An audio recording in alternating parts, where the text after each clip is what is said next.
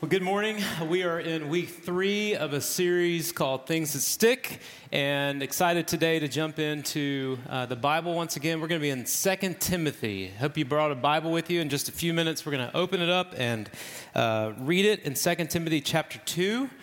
And as you are turning there, I want to just thank you for being here. Great crowd today, especially as you brave the Arctic to get in here. I appreciate that. And I'm sure over in our sanctuary, we've got a great crowd too, so grateful for them as well. Hey, I want to promote something. Believe it or not, Easter is right around the corner, I think 9 or 10 Sundays from now, which may sound like an eternity, and there's a lot to do between now and Easter. I do want us to be preparing our hearts for what is such a critical day in the life of a believer of Jesus. And so I've started something this spring. I'm just simply calling it Clay's Book Club. You probably got an email about that. If you want to read a book with us, you may or may not be a big reader. This is a great book, The Cross of Christ by John Stott. I talk about John Stott all the time up here. Great book. I want you to go to the Hub, which is on our website, and learn more. And if you want, sign up to be a part of this book club as we're reading together. Would love to do that as we get our minds and hearts focused heading towards the Easter season.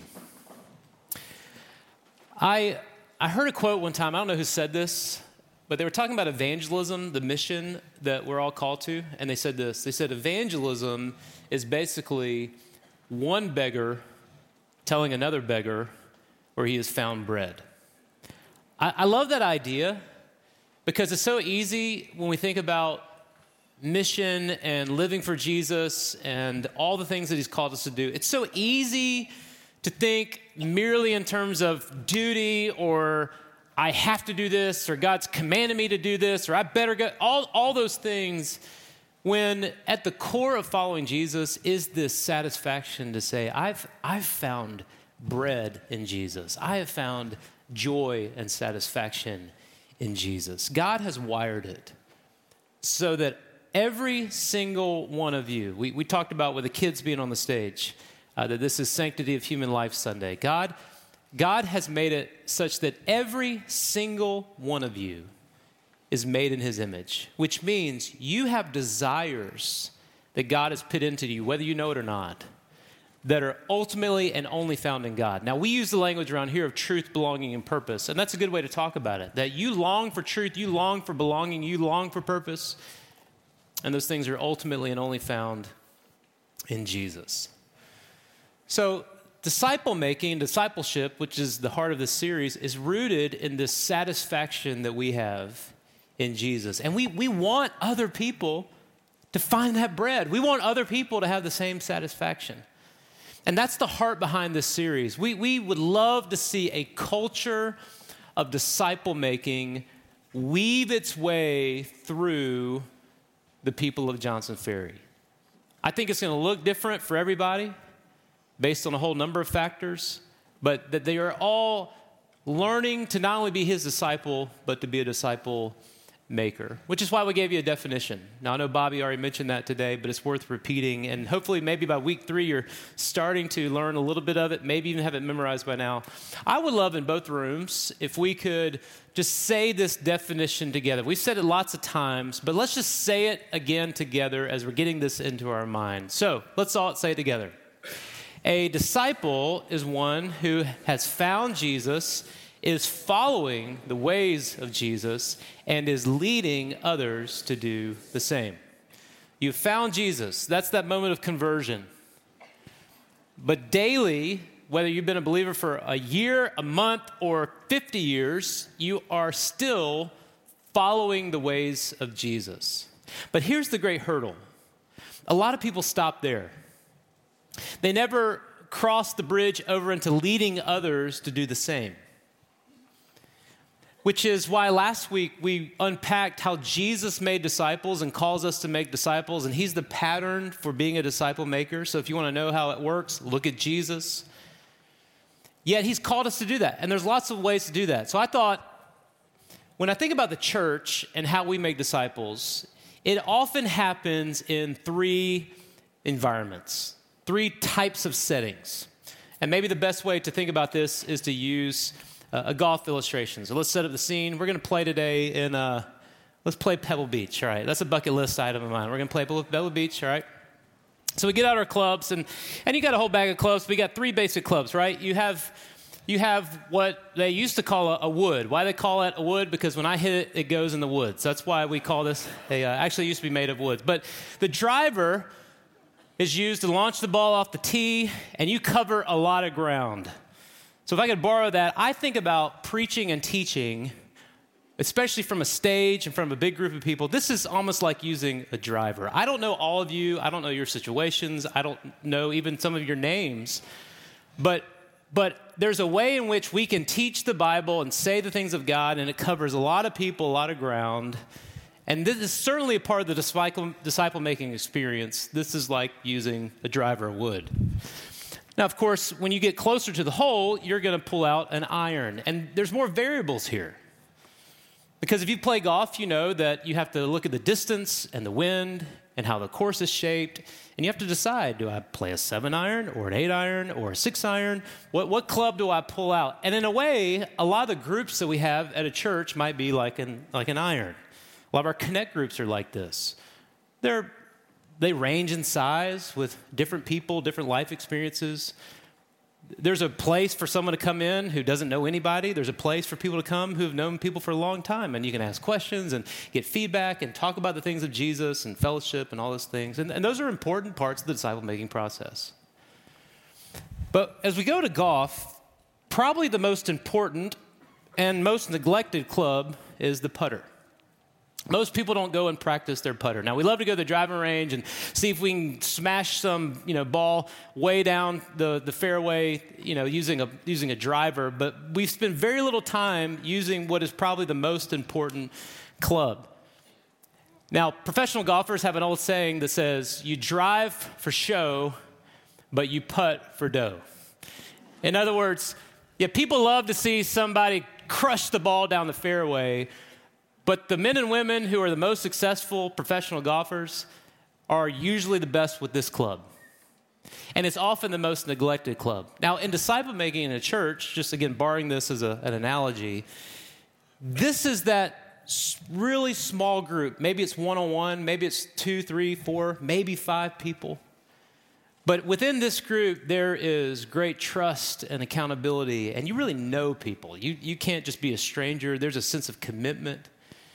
And this, I would say, is probably the most important group when it comes to disciple making, and probably, like the putter, the most neglected. So while there's a room for all 3, in a way, our series of disciple making is trying to help you to be a part of small group disciple making in the places where you live, you work, you learn, and you play. Now, that sounds good, but a lot of us don't do it. And today we're going to talk about some of the reasons that we don't do that. But before we do, let's look at one of the classic texts on disciple making. I love this in 2 Timothy. So I asked you to turn there a minute ago. We're going to look at 2 Timothy chapter 2. And 2 Timothy is a book where Paul, someone older in the faith, is writing to someone that he has discipled, a protege of his, Timothy. And Paul is writing this from a jail cell, and yet he's encouraging Timothy as he's now taking on a leadership role. Let's read verses 1 through 7 in chapter 2, 2 Timothy 2. And if you have it in front of you, would you stand? I'd love to read this for you. 2 Timothy 2, verses 1 through 7. This is what Paul says. You, therefore, my son, be strong in the grace that is in Christ Jesus. The things which you have heard from me in the presence of many witnesses, entrust these to faithful people who will be able to teach others also. Suffer hardship with me as a good soldier of Christ Jesus. No soldier in active service entangles himself in the affairs of everyday life so that he may please the one who enlisted him. And if someone likewise competes as an athlete, he is not crowned as victor unless he competes according to the rules. The hardworking farmer ought to be the first to receive his share of the crops. Consider what I say, for the Lord will give you understanding in everything. God, that's our prayer, that you would give us understanding in everything that you want us to pull out of this text, in everything that you want to challenge us, maybe even convict us of when it comes to being a disciple maker for Jesus. Lord, use this time for your glory. And we'll pray that in Jesus' name. Amen. Amen. Have a seat.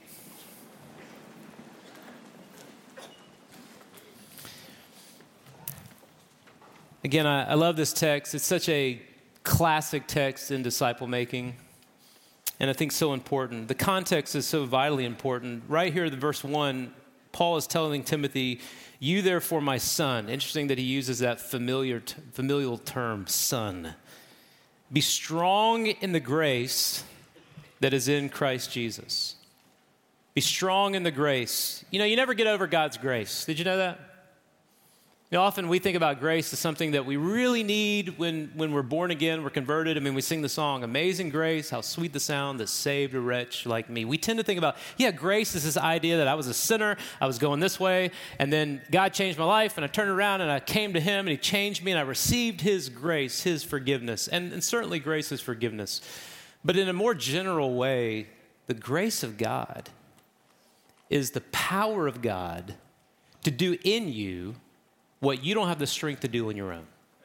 That's what the grace of God is all about. And we never outgrow the grace of God. We never out need the grace of God. The core of the gospel is the grace of God. We're saved by grace, but we grow in grace. God's grace motivates us to serve him. His grace sustains us in our trials. When we are needy, we are invited to God's throne to receive mercy and grace in our time of need. We're told to fix our hope completely on the grace to be brought about when Jesus Christ returns. Grace, grace. We need the grace of God. Paul's telling Timothy, be strong in the grace. Why? Why? Because if you read verse 8 of chapter 1, you see that Paul is suffering. He's suffering sitting in a jail cell for being a disciple maker, for being on mission with Jesus. And he's encouraging his son in the faith to have the same strength, to be just as reliant on the grace of God as he is. Now, the Bible tells us a little bit about Timothy. You can read about him in Acts 16. I believe it was on his second missionary journey where Paul met Timothy. And we find out that Timothy's mom was a Jewish lady. I think her name is Eunice. His grandmother, by the way, is Lois. They had to be from the South, right? Like Lois and Eunice. Those are Timothy's mom and grandma. His dad was a Greek, which is probably Paul's way of saying he was not a believer. And it's interesting that Timothy was a product of a mixed marriage, a Jewish person being married to a Greek. And it's just interesting. But Timothy becomes a disciple of Paul. And Paul's reminding him, hey, I'm suffering, but have the same strength as you lead and do ministry for me. Like me, for Jesus. And in verse 2, we have this classic text. You almost always read this if you talk about discipleship, disciple making. The things which you have heard from me in the presence of many witnesses, entrust these to faithful people who will be able to teach others also. I love this idea of 4-generation disciple making or discipleship. Did you see it there? Paul says, Timothy, the things which you have heard in the presence of many witnesses. What are those things? Well, the things is probably a way of talking about the gospel and the things of Jesus and following the ways of God and understanding who he is and all the things that we do. And it probably happened in all these environments. There were times where Timothy watched Paul talk to a big group of people, right? There were times where, Paul maybe talked to just a small group of people, maybe in a house somewhere. And then, of course, there was those one-on-one settings or maybe 2 or 3 people. Maybe it was Paul and Silas and Timothy, and Paul's really pouring the things of Jesus into him. The things which you have heard in the presence of many witnesses, here's what I want you to do. Entrust them. That's a word for caretaking. Being a caretaker of the gospel and the things of Jesus to faithful people or faithful men who will be able to teach others also. Do you see the 4 generations? All right, so first generation is Paul. And he teaches the things of Jesus to Timothy. Timothy is to entrust the things of Jesus to faithful people.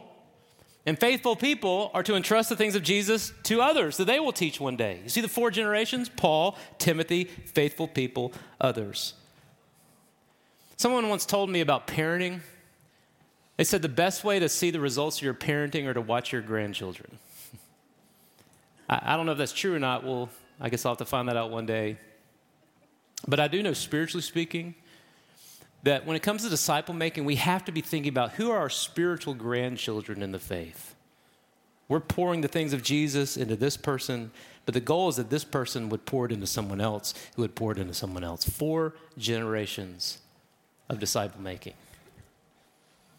And we have to do that with resolve, with strength. Paul uses, in the next few verses, 3 word pictures that help us to get at that. He talks about being a soldier, an athlete, and a farmer. Maybe one of those resonates with you.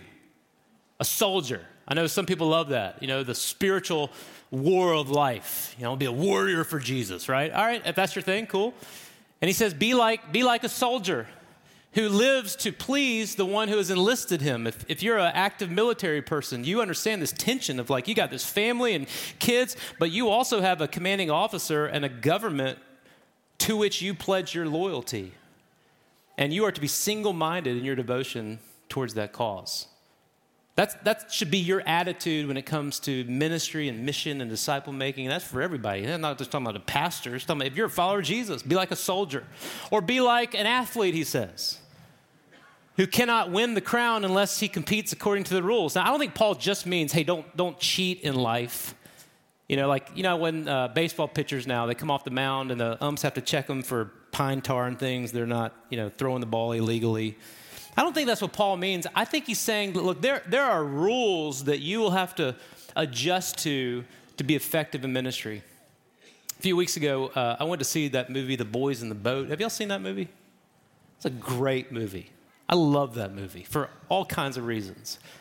But it was a movie about these men from University of Washington who learned to crew, you know, in a boat together, and they had to adjust to one another and adjust to the boat. They had to learn the rules, the ways to be successful and depend on one another. And I think Paul's saying that to Timothy. Hey, be like an athlete who competes according to the rules.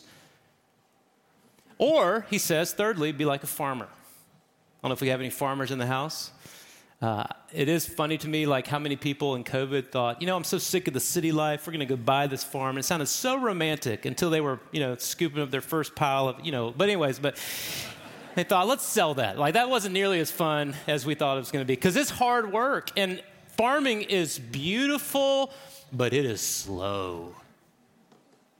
Did you know that disciple making is beautiful, but it is slow?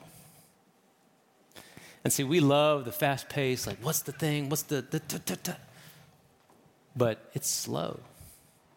Yet there's a reward. Paul tells Timothy, be strong in the grace. Teach others, like a soldier, an athlete, a farmer. And then verse 7, consider what I say, for the Lord will give you understanding in everything. I love that verse as a preacher because I depend on verses like that. And look, the whole deal of preaching, look, I know that when it comes to disciple making, most of y'all don't do what I do, you know, to use the driver, if you will, to talk to big groups of people, all right? I get that, but it is part of disciple making. I don't think it's even the best part. I would say the putter is better than this, but this is part of what it is that we do.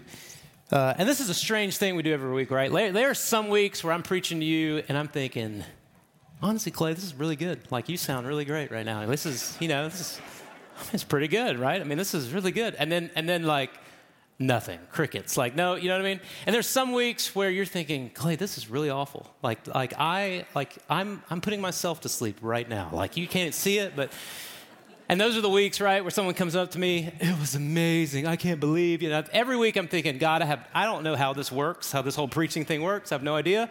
But I do know that the Lord is working and he will teach you. What a great principle of disciple making. Guess what? It's not all about you.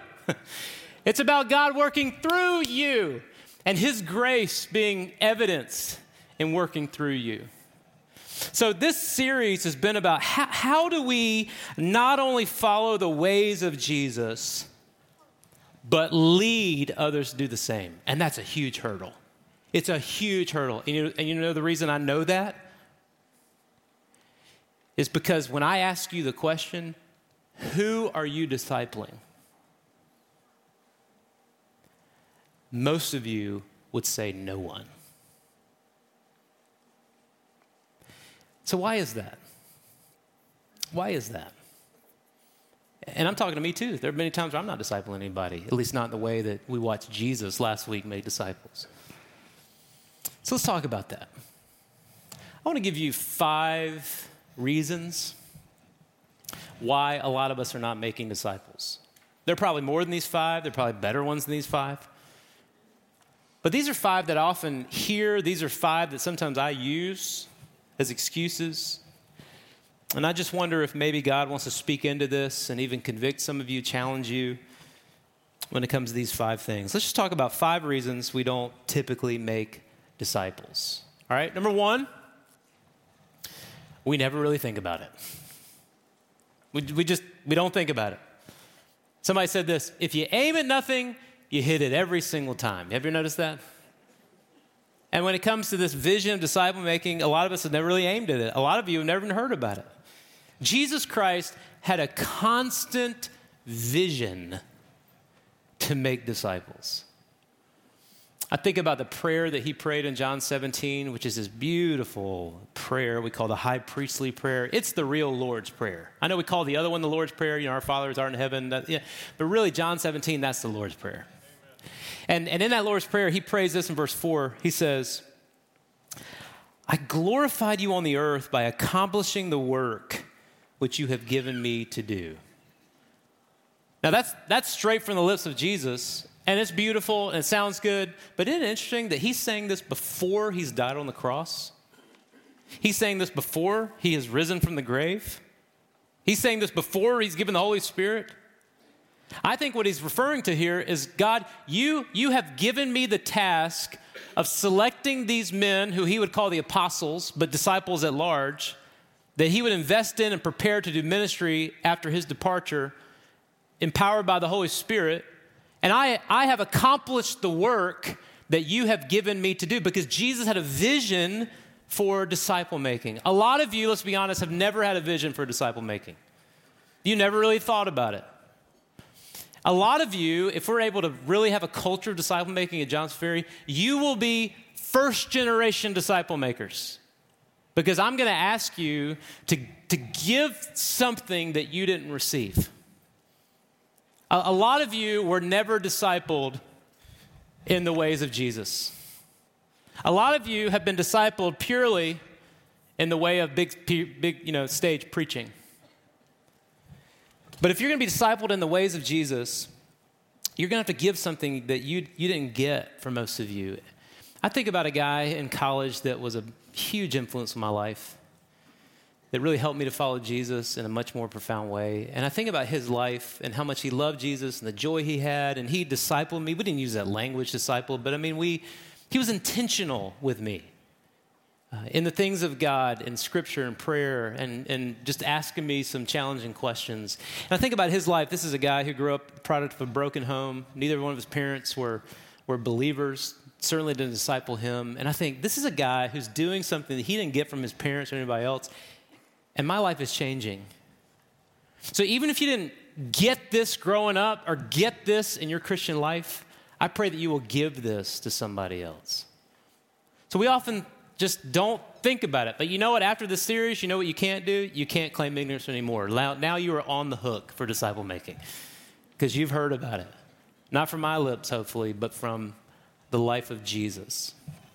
But we don't think about it. What's another reason that we don't often make disciples? Number 2 is that we're asking the wrong question. We're asking the wrong question. I know that for me as a leader, I think about disciple making. I tend to think about it when it comes to strategy. What's the strategy and the how and the where and how long and all these kinds of questions. We often ask the questions that consumers ask. And that question is what's next instead of the right question, which is who's next. Think about the way we follow Jesus. What's the next thing? What's the next sermon series? What's the next book? What's the next program? What's the next event? What's the next strategy? What's next? Give me the new thing. You know what you should be asking? Who's next? Who's the next person I can pour into? Who's the next small group that I can lead? Who's the next people that I can disciple? Who's the next person that I can take all these things I have learned in my following of Jesus and pour them into the lives of others? Which means, if we're going to do this missionally, you have got to be around people who don't know Jesus. Now, for a lot of people, that is hard to do. And in our culture today, that's hard to do because there's such a divide and a gap between believers. I mean, I'm talking about genuine, like real believers in Jesus and those who aren't. There's a huge gap when it comes to values and culture and language and just, but isn't that the way of Jesus? That he always was with people who were considered outcast sinners. In Matthew chapter 9, we read the story about when Jesus came to Matthew's house, the tax collector. It says this: as Jesus went on from there, he saw a man called Matthew sitting in the tax collector's office, and he said to him, "Follow me." And he got up and followed him. Then it happened that as Jesus was reclining at the table in the house, behold, many tax collectors and sinners came and began dining with Jesus and his disciples. Time out. When's the last time the equivalent of tax collectors and sinners came to your house to dine with you? We keep going. And when the Pharisees saw this, they said to his disciples, "Why is your teacher eating with tax collectors and sinners?" But when Jesus heard this, he said, "It is not those who are healthy who need a physician, but those who are sick. Now go and learn what this means. I desire compassion rather than sacrifice, for I did not come to call the righteous, but sinners." Practically speaking, it just means that we've got to find time, we've got to be intentional with our schedules to try to be around people who don't know Jesus. And that's tough at times, that's frustrating at times. There might be ways where that's not healthy if maybe they're leading you into sin, but to be a disciple maker on mission, you're going to have to be around people who don't know Jesus. So we asked the wrong question. All right, number 3, basic one, we don't know how to disciple. Again, many of you have never had this in your life. You don't know how to do it. I would say that Jesus is the best teacher. You can go back last week and watch the message again and just maybe once again visit this idea of how did Jesus make disciples, as we talked about. But I want to give you just some practical things that will help. One are some books that can say this way better than I can. 3 classics. You can see them on the screen here. The Training of the 12 by A.B. Bruce. So great, written in the 1800s. The Master Plan of Evangelism, written maybe 30 years ago, Robert Coleman, a classic. And then a newer one that I thought was really helpful too, 180, Jeff Vanderstelt. 3 great books, and there are other ones that can teach us to disciple like Jesus did. But in a just super basic way, I thought about what's it look like to disciple somebody? And here's just a super basic acrostic of just some basic principles, all right? I said find, because if a disciple starts with finding Jesus, helping others find Jesus, find. I thought about 4 ideas. The F is for friends. Start with the people that are already in your life, your friends. The people at the gym, the people at your work, the people in your kids' travel ball team, the people that you see just every single day. Friends, start with the people in your life. And God, start praying about, God, give me a heart to see and eyes to see and lead me to the people you want me to disciple. Then the I is intentional. All right, you got to do more than just kind of be a nice person in their presence. You've got to be intentional. Now, it'd be awesome if all you had to do was be nice, right? Wouldn't it be great? Like, if the role to witness to people was simply just, I'm going to just be nice to them. But I've noticed in my life that I can be nice to people and they generally don't come up to me and go, you were so nice to me. Could you tell me if I was going to die tonight, would I go to heaven or hell? Could you tell me about that? Like most people, they don't say that. The intentionality is often on your part to bring up the things of Jesus. And if they're lost, to have a gospel conversation. Maybe they are saved, but to help them. And that gets to the end, the next step. Just praying, God, how do I help this person take their next step to walking with you? And there are a lot of different ways, but just allowing God to lead you. And then duplicate. Like the 4-generation deal, the goal is one day that they will do with someone else what you did with them in the way of Jesus. So learn. This is a skill to be developed. No one is just born a natural disciple maker. You have to learn to do it. All right, fourth reason that most of us don't make disciples, this one I think we hear most of the time, especially here in East Cobb, in our kind of hard-charging, ambitious world, we don't have time, right? You're thinking, Clay, that sounds great. Disciple people, spend time with them, invest in them, have them over for dinner, be involved in your neighbor. That sounds great, but I don't have time to do that because I got a super crazy life. My kids have 17 practices this week, right? I'm trying to go to the gym, be healthy. I'm trying to have a little me time, just to kind of get my mind straight. And it was just all the things doctor's visits. I got all this stuff I got to do. And I'm not denying any of that. At the same time, can I tell you what is true for every single person in here? You will make time for the things that are important to you. You do it all the time. I don't know how it works, but somehow, if your health is important to you, you make time for it. If your money is important to you, you make time for it. We can go down the list. A lot of us don't make time for disciple making because it is not important to us. And I pray that in time, you will see just how much it matters to the heart of God. Let me give you a scary verse. Can I do that? Of course I can. I got the microphone. 2 Corinthians 5:10. Here it is. For we must all appear before the judgment seat of Christ, so that each one may receive compensation for his deeds done through the body in accordance with what he has done, whether good or bad. I don't think that verse is meant to scare you. It is meant to say, one day you will stand in front of the judgment seat of Christ as a believer and give an account for how you lived your life. Dawson Trotman, who is founder of the Navigators, he one time said, I love this, only three things are eternal. You know what they are? Three things are eternal: God, His Word, and the souls of men and women. And that should be where we invest most of our time. God, His Word, and the souls of men and women. All right, number 5. Why is it that many of us don't make disciples? Well, because for many of us, number 5, we are embarrassed about our lives. We're embarrassed about our lives. And what I mean by that is that you think, I have so much junk in my life, so many struggles, so many sins that I still do, and you want me to pour into others when I'm so jacked up myself? How would I do it? And look, maybe there is a small group of you that I would say, honestly, your life is so unhealthy right now that you need to learn to follow the ways of Jesus long before you would ever lead anyone to do the same. But here's the other side of the coin.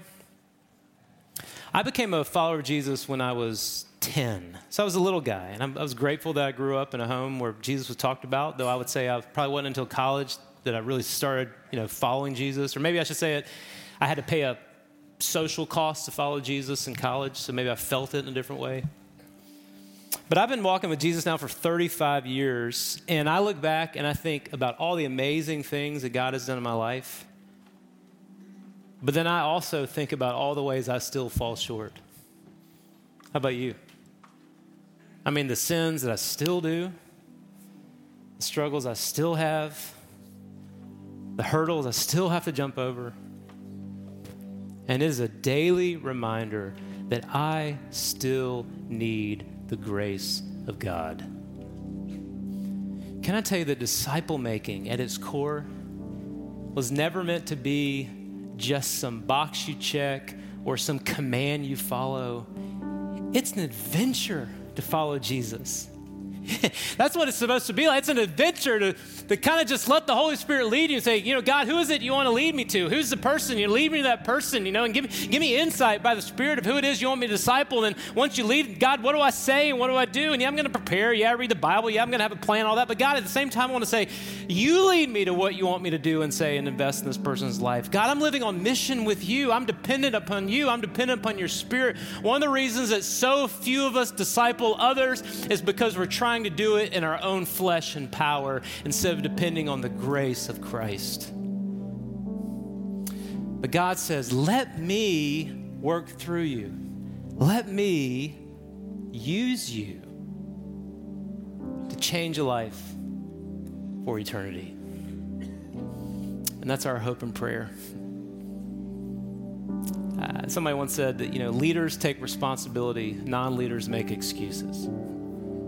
Let's be leaders in the ways of Jesus. For a lot of you, that begins with that initial step of conversion, of being born again, of trusting Jesus, that his death, his burial, his resurrection was done in your place so that you might attain the righteousness of God that only comes through Christ, and that you might be filled with his Spirit, and that he is the Lord of your life, and that you're following him. Do you know how ridiculous it is to call Jesus Lord and not do what he tells you to do? But that's what God's calling some of you to do. But God's also calling most of you who are already followers of Jesus to be involved in the mission. Stop doing just the, hey, I'm coming to church and just learning and listening. Like, that's a role to play. But get in the game and be involved and serve and jump into this mission of God of making disciples and seeing lives change for eternity. That's the only thing that's eternal. God, his word, and the souls of men and women. And we invest so much of our time in things that simply do not matter. So let's give our hearts to the Lord and ask for him to move and for us to build our life on him. I love to pray for you in that way. Would y'all pray with me? Father, I just come to you right now. And Lord, I start out by just thanking you that you are Lord, that you're God. And Lord, I ask for forgiveness for myself, for so many others, where we have made secondary things primary things, and they have distracted us from the most important thing. Lord, a lot of us are making excuses. And Lord, I'm not trying to shame anybody. I'm just talking to myself here. We make excuses. But God, would you reign and rule in our life?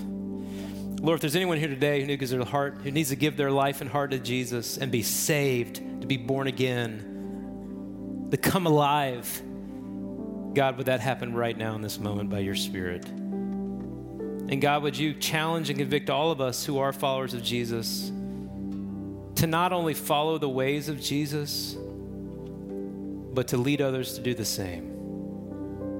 That's what you did, and that's what you want us to do. So help us to build our life on you.